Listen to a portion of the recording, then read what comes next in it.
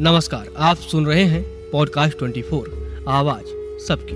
परेशानियां तो हर इंसान के जीवन में होती हैं और कुछ हद तक ये जरूरी भी है कि परेशानियां हों, क्योंकि यही हमें जीना सिखाती हैं। लेकिन कई बार ये परेशानियां इतनी बढ़ जाती हैं कि हमारी जान पर बात आ जाती है। शनिवार को ऐसा ही एक मामला उत्तर प्रदेश के नोएडा शहर में सामने आया। नोएडा सेक्टर 94 में मौजूद सुपरनोवा इमारत की 43वीं मंजिल से कूदकर एक युवक ने अपनी जान दी थी। बताया गया कि वह दिल्ली से नोएडा में प्रॉपर्टी देखने आया था। मृतक का नाम रोहित कुमार था। नोएडा सेक्टर 126 कोतवाली निरीक्षक सत्येंद्र कुमार ने बताया कि रोहित ब्रोकर के साथ इमारत की 43वीं मंजिल पर प्रॉपर्टी देखने की बात कहकर ऊपर गया। उसने 1 घंटे तक ब्रोकर के साथ प्रॉपर्टी देखी और बाद में फोन पर बात करने लगा। इसी बीच जब ब्रोकर ने उसे नीचे चलने का इशारा किया तो उसने फोन पर बात करने की बात कही। इसके बाद ब्रोकर नीचे गया। बताया गया कि इसी दौरान उसने 43वीं मंजिल से कूदकर अपनी जान दे दी। मामले की सूचना मिलते ही पुलिस मौके पर पहुंची और मृतक के परिवार वालों से संपर्क किया। परिवार के लोगों से पूछताछ के बाद पता चला कि रोहित बीते 1 साल से तनाव में चल रहा था। उसके पास कोई काम भी नहीं था। वह दिल्ली में अपनी मां के साथ रहता था। जानकारी के अनुसार उसकी पत्नी भी उससे अलग रह रही थी। पुलिस शुरुआती जांच में इस घटना को आत्महत्या ही मान रही है। परिवार की ओर से भी थाने में कोई शिकायत नहीं दी गई है। आपकी जानकारी के लिए बता दें कि नोएडा सेक्टर 94 में मौजूद सुपरनोवा गौतम बुद्ध नगर जिले की सबसे ऊंची इमारत है। इस इमारत को 80 मंजिल तक बनाया जाना है।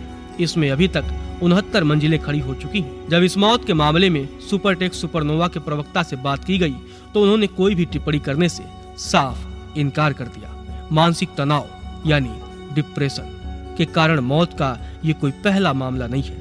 इससे पहले भी 18 जनवरी 2023 को नोएडा सेक्टर 62 की एक सोसाइटी में रहने वाली महिला ने 5वीं मंजिल से कूदकर अपनी जान दे दी थी। जांच में पता चला कि महिला मानसिक तनाव से जूझ रही थी। एक निजी अस्पताल में उसका इलाज भी चल रहा था।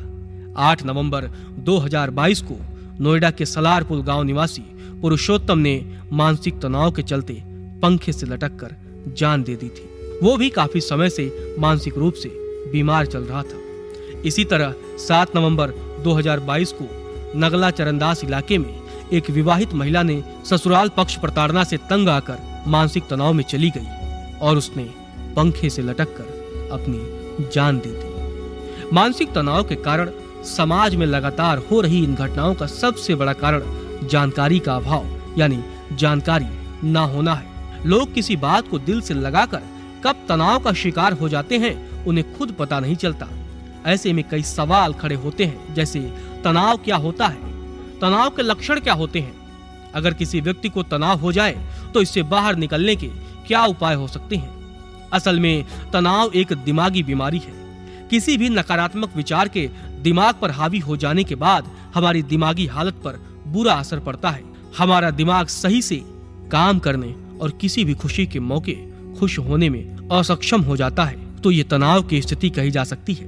तनाव कई कारणों से हो सकता है। हमारी जिंदगी में कभी कभी कोई ऐसी घटना हो जाती है जिससे हमारी जिंदगी प्रभावित होती है। अपने किसी प्यारे के जिंदगी से चले जाना, तलाक, किसी की नौकरी खत्म हो जाना, ये सब तनाव के कारण बन जाते हैं। व्यक्ति इनसे बाहर नहीं निकल पाता और तनाव का शिकार हो जाता है। इंसान का अकेले रहना भी कई बार तनाव का कारण बन जाता है।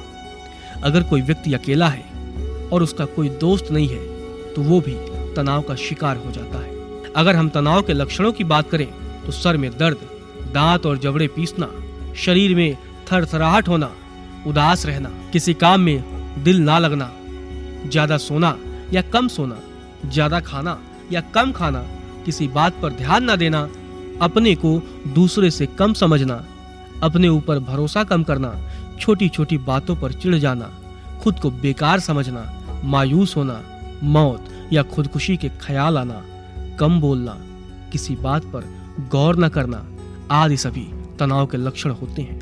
अब हम जानते हैं कि तनाव में खुद की मदद कैसे करें। तनाव की स्थिति में रोजाना आधा घंटा व्यायाम करें। हर रोज सुबह उठकर चहलकदमी करें। इससे इंसान का शरीर स्वस्थ रहता है और उसे अच्छी नींद आती है। इससे तनाव कम करने में मदद मिलती है। स्वस्थ आहार लें। तनाव वाले व्यक्ति को ताजा फलों और हरी सब्जियों का सेवन करना चाहिए। इससे उसके शरीर में विटामिन, प्रोटीन, आयरन की कमी नहीं होगी और तनाव में कमी आएगी। नींद न आने से भी व्यक्ति को तनाव हो जाता है और वो परेशान रहता है। अगर आपको नींद नहीं आ रही है तो आप आंख बंद करके लेटे रहें और अपने दिमाग में किसी भी तरह का कोई विचार न आने दें।